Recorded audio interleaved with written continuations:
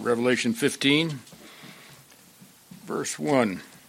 And I saw another sign in heaven, great and marvelous, 7 angels, who had 7 plagues, which are the last, because in them the wrath of God is finished. And I saw, as it were, the sea mixed with sea of glass mixed with fire, and those who had come off victorious from the beast and from his image and from the number of his name, standing on the sea of glass, holding harps of God. And they sang the song of Moses, the bondservant of God, and the song of the Lamb, saying, Great and marvelous are thy works, O Lord God, the Almighty. Righteous and true are your ways, thou King of the nations. Who will not fear, O Lord, and glorify thy name? For you alone art holy, for all nations will come and worship before you. For thy righteous acts have been revealed. And we'll stop there for now. Back to verse 1, where this scene in heaven introduces us now to the final judgments that are going to be coming upon the earth. And if we look at the major judgments, we had like the 7 seals were opened in heaven and sent out from there. So again, Revelation 4 through 6, and then 8, all the way through 8, really, you have the 7 seals being opened, and then, of course, there's things that are intermittently stuck in there. But, again, that scene started in heaven. And then the 7 trumpets. Let's look at Revelation 8, where and this is the 7th seal. And we broke the 7th seal. There was silence in heaven for about a half an hour. And I saw the angel who I saw the 7 angels who stand before God, and 7 trumpets were given to them. And another angel came and stood on the altar, holding the golden censer, and much incense was given to him, that he might add it to the prayers of the saints. Okay, and we'll just drop down verse 6. And the 7 angels who had the 7 trumpets prepared themselves to sound them. Okay, the point I want to make here is the fact that, again, the scene starts, or the 7 trumpets starts with a scene in heaven. And then so does this one now, the one that's introduced here, back to chapter 15. Here again we have another sign in heaven, and the 7 angels gave them the wrath. This is going to be the final one, and once again, the scene in heaven introduces us to the 7 bowl judgments that are about to come. And there's going to be 7 delivered by 7 angels. All right? And I think the point here is making an obvious point that is stated, is that these judgments are coming right out of heaven, straight from God. Okay? They're not concoctions of mankind. It's not man running around on earth doing bad things. However, we'll see in a lot of these judgments that God uses mankind to judge mankind. That's not new either. But I remember Assyria, Babylon, Egypt. Okay. He also will be using, as we've already seen, we'll see it again, he uses the demonic world as well. Even Satan himself are used of God when desired by God to do so, and use them to judge as well.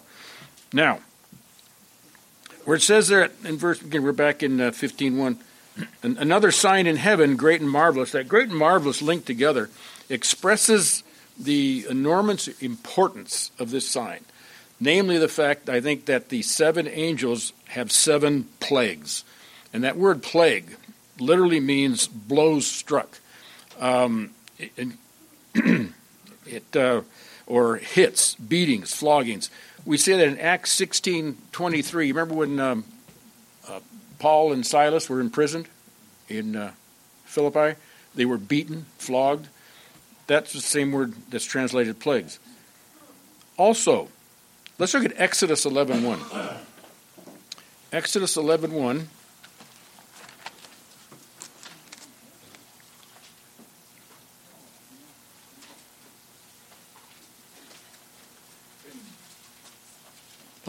Says, and the Lord said to Moses, one more plague, and if you're familiar with what the Septuagint is, which is the Greek translation of the Old Testament, that same Greek word plague in the that we just read in Revelation is the same word the translators used for this word. One more plague I will bring on Pharaoh and on Egypt, and that last one we of course know was the angel of death, right, that came through. And get one more plague, or you can put it this way, one more hit, one more blow, from God. You pick your favorite term, but it's not a small little slap. It's a powerful shot, that they're taking here. Again, they're called the last because in them it says, because in them the wrath of God is finished. We talked about that before, where or again, all these things are stated.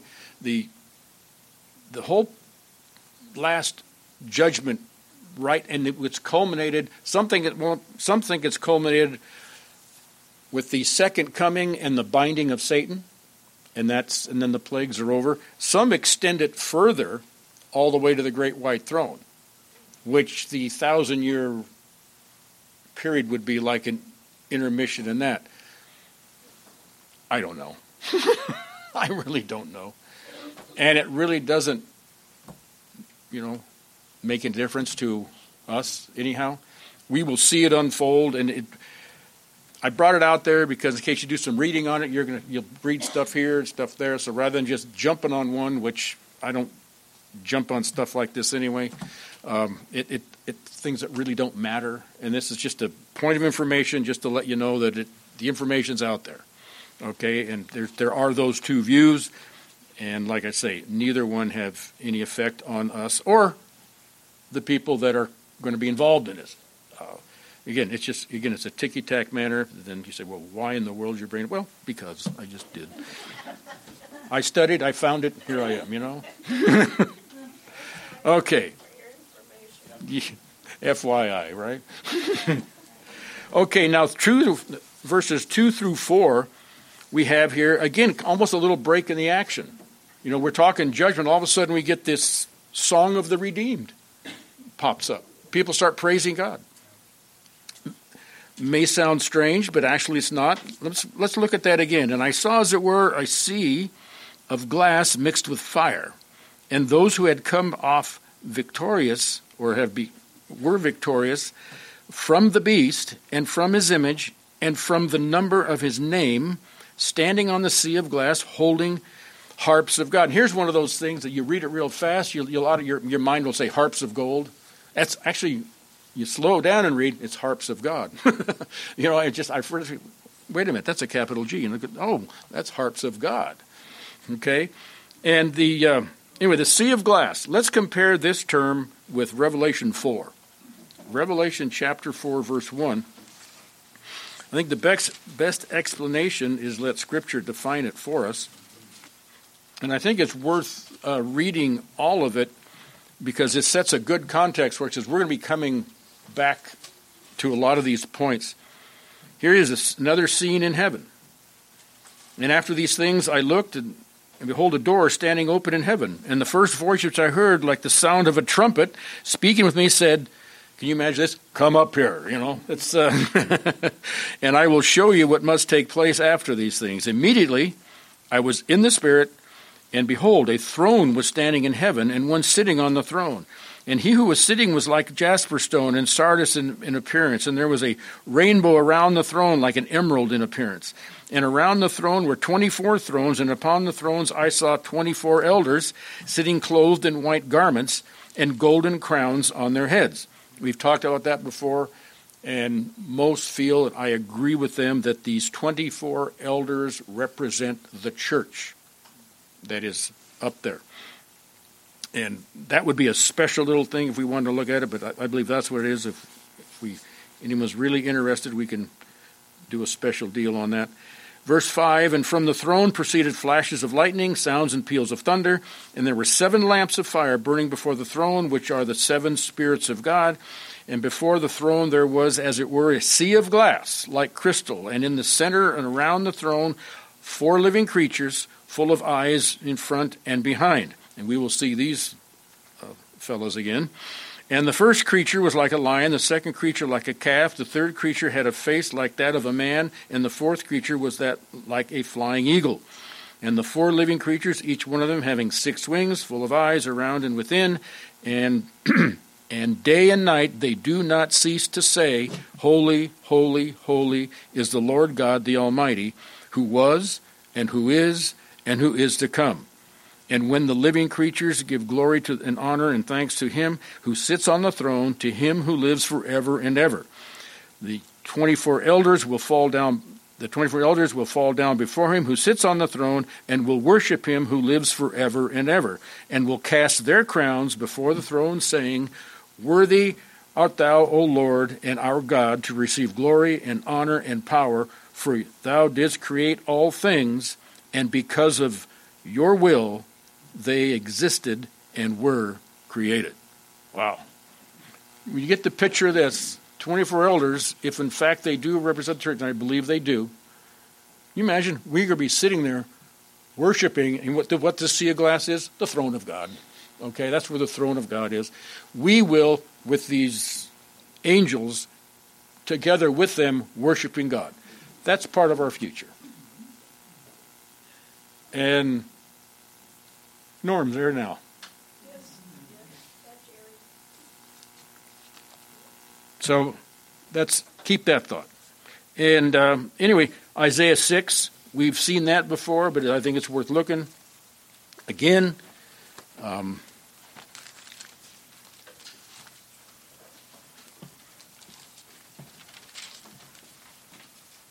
Isaiah 6:1. In the year of King Uzziah's death, I saw the Lord, sitting on a throne, lofty and exalted, with the train of his robe filling the temple. Seraphim stood about him, each having 6 wings. Oh, we see that before? 6 wings.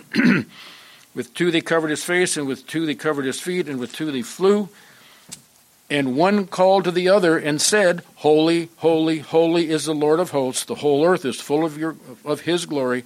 And the fountains and the thresholds trembled in the voice of him who called out, while the temple was filling with smoke. Then I said, Woe is me, for I am ruined, because I am a man of unclean lips, and I live among a people of unclean lips, for my eyes have seen the King, the Lord of hosts. Oh, what a sight, huh? But I find it interesting with, over the years, the folks that claimed they've been to heaven and back. I do not believe a single one of them, because none of them come back with an accurate picture of what Scripture describes as heaven. And they also do not come back with the proper attitude of one who would come face to face with the living God. I don't believe him. I mean, just write down charlatan, or they had a dream, or they had something, but they were not in heaven. Trust me on that one. And I very rarely say trust me, but trust me on that one. Don't fall for that deal. Remember when Paul had his vision? We think it was him. And he didn't even want to talk about it. He couldn't Yep. Yeah. When he actually was, it seems he was up to. Well, I knew a man once, but whether he was in the spirit or out of the spirit, I'm not sure. Yeah, he played it down. Isaiah got a vision of the Lord. He saw his sinfulness. And you read on, John gets a vision. He falls on his face. I mean, this is the reaction of folks that actually get a vision of this. And again, we'll go back to Revelation 15, but I just like to point that out because there's so much out there. Just don't fall for that nonsense. Okay? I mean, it's just everywhere.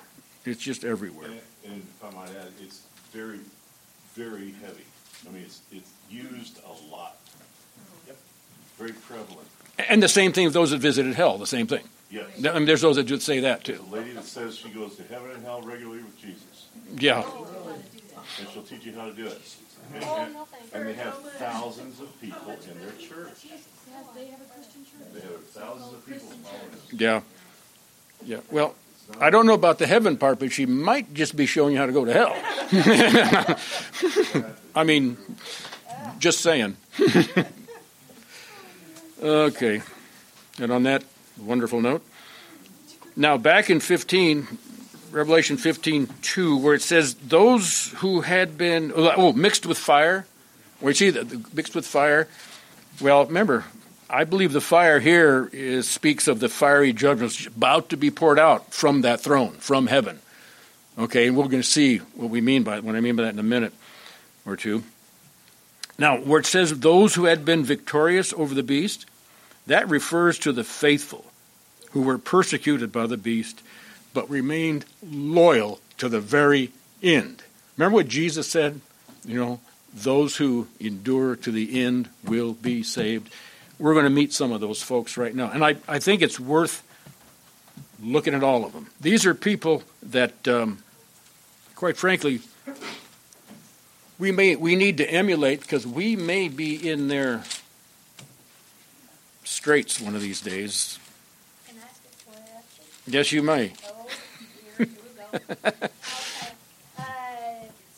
It's referring to the tribulation saints, yes. Tribulation. Right. And that's why they got very specific about that. Those that, rejected the beast, rejected his number, rejected his nonsense, didn't fall for it, stayed, because remember, the beast required to be worshipped, and a true believer cannot do that. Right. Okay. But let's look at Revelation 6:9-11. Let's meet some of these people, okay? At least get a little glimpse of them. Revelation 6:9-11 says, and when he broke the fifth seal, I saw, and this is early on. This is early on in the tribulation period. I mean, that starts. The Great Tribulation is the second half, because that's when massive trouble gets even worse. All right, but it's never been. The first half was not fun time. Okay, it wasn't playtime at the park at all. And when he broke the fifth seal, I saw underneath the altar the souls of those who had been slain because of the word of God and because of the testimony which they had maintained. And they cried out with a loud voice, saying, How long, O Lord, holy and true, will you refrain from judging and avenging our blood? Isn't that an interesting prayer from the souls under the altar? We will see more about this as well. Avenging our blood on those who dwell upon the earth. It's going to be one of those things where it's going to be a definite divide between the saints and the ain'ts. And the ain'ts are going to be coming after the saints. And it won't just be the beast all by his lonesome. Anybody that would be a follower would also be wanting to persecute the saints. And in verse 11, and there will be given to each one of them a white robe. Just kind of hang on to these terms, because we're going to be seeing these same terms as we read forward in our lesson and lessons to come. And so that they should rest for a little, they're given it and then told that they should rest for a little while longer until the number of their fellow servants and their brethren who were to be killed, even as they had been, should be completed also. Interesting.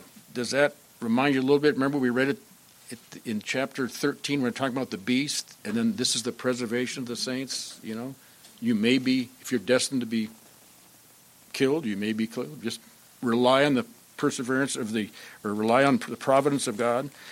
Okay, we've done that. We'll come back to that one time again, I'm sure, but let's keep moving here for today. Revelation 7:9-17. And this one was a real blessing to read this one, 7:9-17.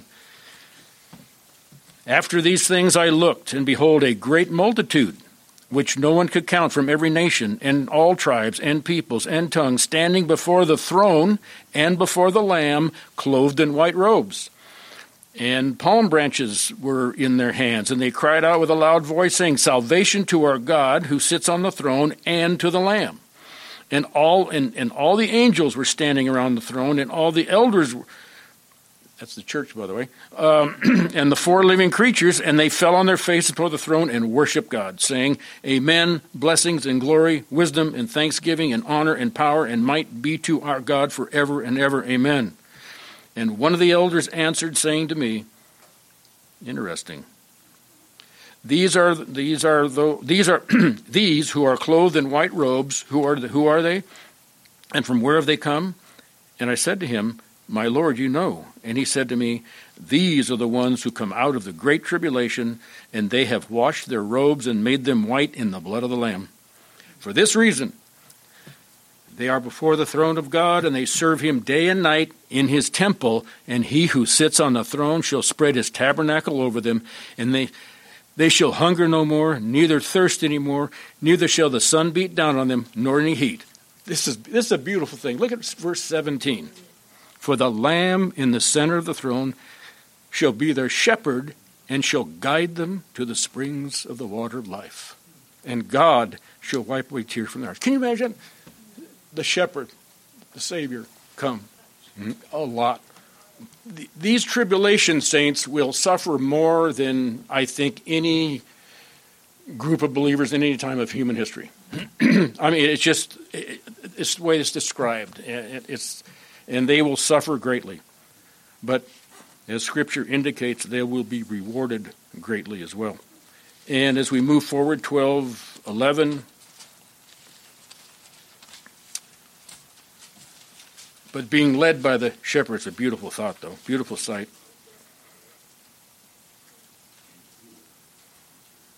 And they overcame, and they overcame him because of the blood of the Lamb and because of the word of their testimony, and they did not love their life even to death. That's, again, a word about these martyred saints. And then chapter 14, we see him again, the 144,000 this time. "And I looked, and behold, the Lamb was standing on Mount Zion, and with him 144,000, having his name and the name of his Father written on their foreheads. And I heard a voice from heaven, like the sound of many waters, like the sound of a loud thunder. The voice which I heard was like the sound of harpists playing on their harps. And they sang a new song in the throne and before the and before the four living creatures and the elders, and no one could learn the song except the 144,000 who had been purchased from the earth. These are the ones who had not been defiled with women, for they had kept themselves chaste. These are the ones who follow the Lamb wherever he goes. These have been purchased from among the men as firstfruits to God and to the Lamb. And no lie was found in their mouths. They are blameless." Again, describing that little separate group of believers which we saw early on in the book of Revelation, specially called, special ministry. I believe these were like one of the very first evangelists to move out into the world, and of course they're going to get persecuted for that. And then moving to verse 12 of chapter 14, 12 and 13, we saw this in one of our most recent lessons. "Here is the perseverance of the saints who keep the commandments of God and their faith in Jesus. I heard the voice of him from saying, 'Write, blessed are the dead who die in the Lord from now on.'" And this is interesting because very, very rare do we ever hear a direct quote from the Holy Spirit himself speaking. "Yes, says the Spirit, that they may rest from their labors, for their deeds follow with them." Their deeds, their works follow with them. Their works will be rewarded. That's what it's telling us here. The Lord knows. The Lord obviously will remember. And I know that took some time, but I thought it was worth seeing these folks who may not even be alive yet, but they are going to go through much. Again, we won't look at these verses, but the harps of God, obviously instruments of praise. Revelation 5:14-2, there's the harps are often seen. Now, the Song of Moses and the Song of the Lamb. Now, the Song of Moses, there was 2 or 3 options, but I think the option that's best suited is the song that Moses sang, if you will, or said to the troops after they were brought out of captivity, crossed the Red Sea, into the Promised Land. And because we won't go and read all of it, but if you do, it's pretty lengthy, and it's praising God, singing about the glory of him, bringing them out of the land, taking out Pharaoh and his army, parting the Red Sea, walking across on just recounting that. And you notice that is very common praise in the Old Testament. Read through the Psalms. What is God? God is praised for number one thing, his character, who he is, his attributes, if you will. I know being praised as being creator is very often. Remember, we saw that in here. God, the one God creator of the universe. We've seen that. That's in Revelation as well. That's common. And one of the big praises, too, from the perspective of Israel, is the fact that they were brought out of the land of Egypt and brought into their own land. And that is very common in many of the praise, the Psalms, in the book of Psalms. But one thing I want to do, rather than looking at that one praise, I want to look at Exodus. I want to go back to Exodus, but I'm going to look at Exodus chapter 7.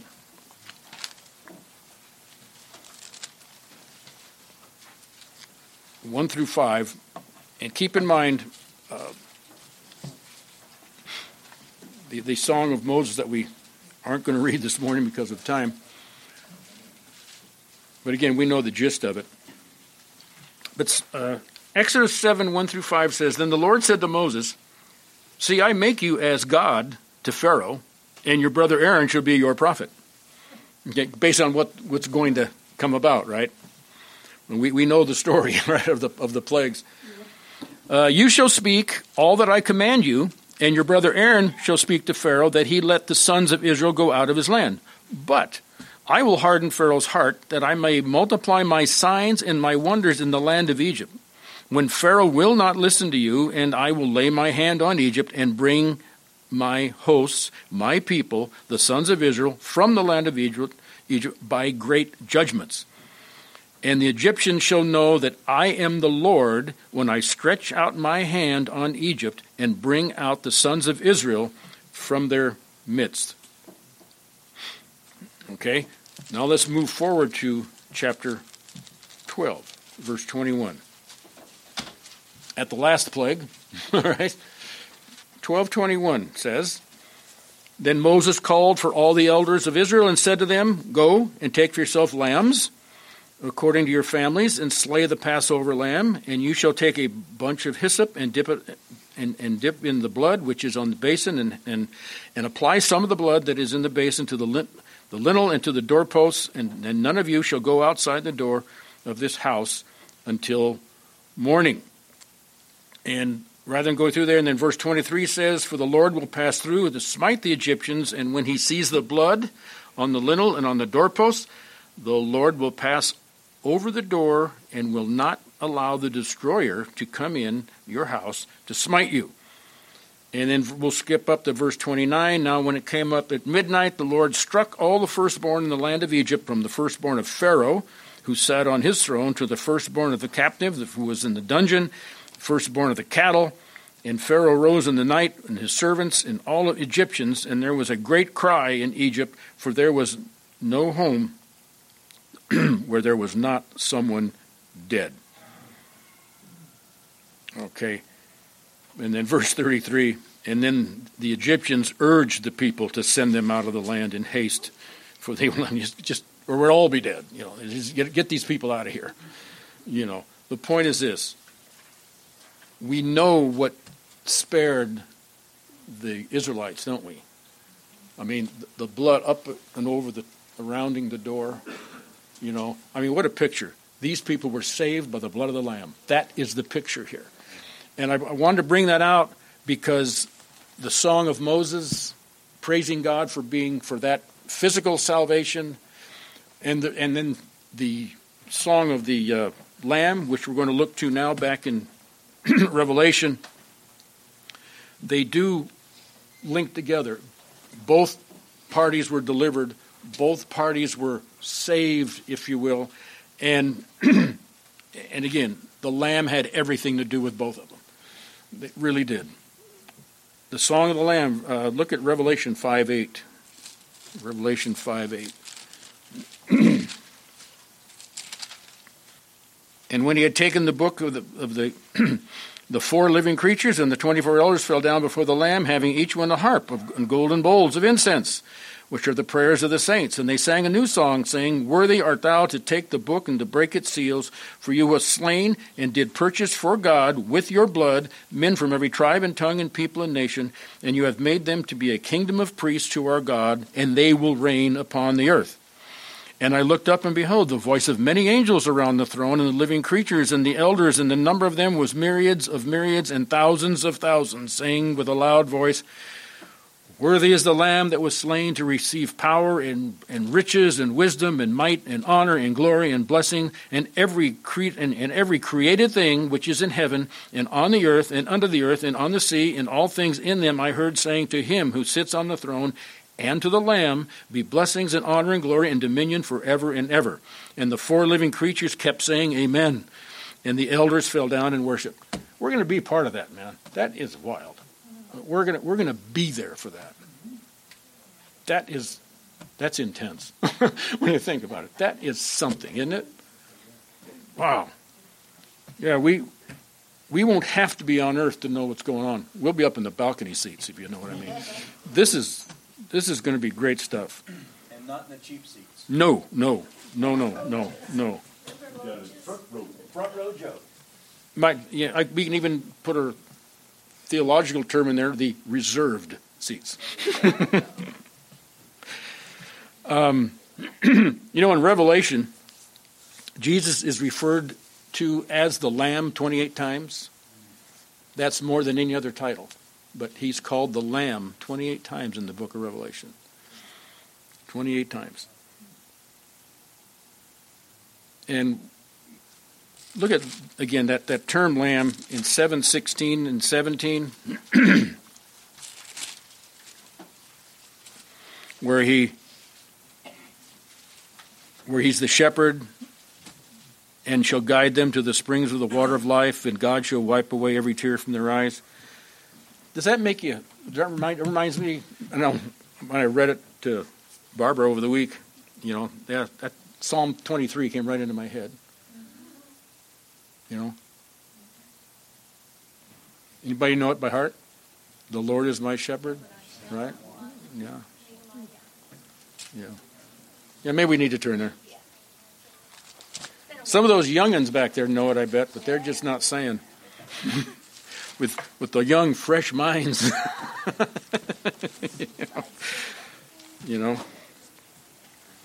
The Lord is my shepherd, I shall not want. He makes me to lie down in green pastures. He leads me beside quiet waters. He restores my soul. He guides me in the path of righteousness for his name's sake. And then applying that to earth, it says, even though I walk through the valley of the shadow of death, I fear no evil, for you are with me. Your rod and your staff, they comfort me. You dost prepare a table before me in the presence of my enemies. You have anointed my head with oil. My cup overflows. Surely goodness and loving kindness will follow me all the days of my life, and I will dwell in the house of the Lord forever. And then we don't have time to turn there today, but you can compare that to John 10. That same shepherd of Psalm 23 is the good shepherd of John chapter 10, the exact same one. And the same shepherd we read about in Revelation that will guide those saints to peace. Okay? And I put a note, the song recorded here in 15:3 and 4 does not exactly match either the song of Moses or the song of the Lamb, but it does express the themes of both of them. Okay? And that is the point. And that is God's faithfulness and deliverance of his people and the judgment of his enemies. And the judgment of his enemies. You'll find a lot of that in the Psalms. They call them the imprecatory Psalms, where they're praying for the, God, get the bad guys, right? They defile your name, get them. They hurt your people, get them. In verses 5 through 8, the preparation now we move from praising. I'm going to read that that song, though. Great and marvelous are your works, O Lord God. I'm in Revelation 15:3. O Lord God Almighty, righteous and true are your ways, you King of the nations. Who will not fear, O Lord, and glorify your name? For thou alone art holy. For all the nations will come and worship before you. for thy righteous acts have been revealed. Okay? Now we shift back to where we started in verse 1, the judgments. And that's verses 5 through 8. After these things I looked, and the temple of the tabernacle of the testimony in heaven was opened. And the 7 angels who had the 7 plagues came out of the temple, clothed in linen, clean and bright, and girded about their breasts with golden girdles. And one of the 4 living creatures came to the 7 angels, or gave to the 7 angels 7 bowls full of the wrath of God, who lives forever and ever. You notice how it always says it? God who lives forever and ever.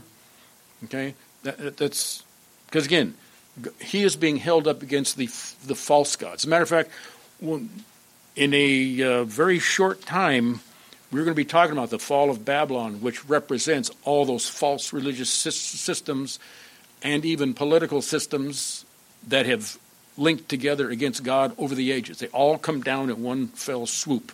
That kind of represents the whole downing of them all. Okay. And verse 6 and verse 5, excuse me. Now, after these things, I looked, and again, that after these things introduces us now to a new thought here, new thought. It's like a transition. So after these things I looked, and the temple of the tabernacle of the testimony in heaven was opened.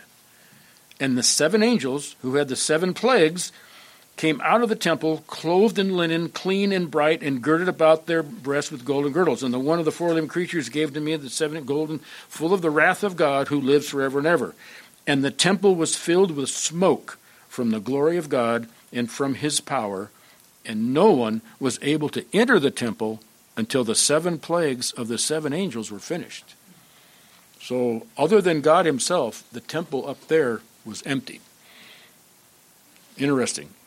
Now, the temple of the tabernacle, verse 5. Well, the temple, we've seen that. Matter of fact, in Revelation 11:19,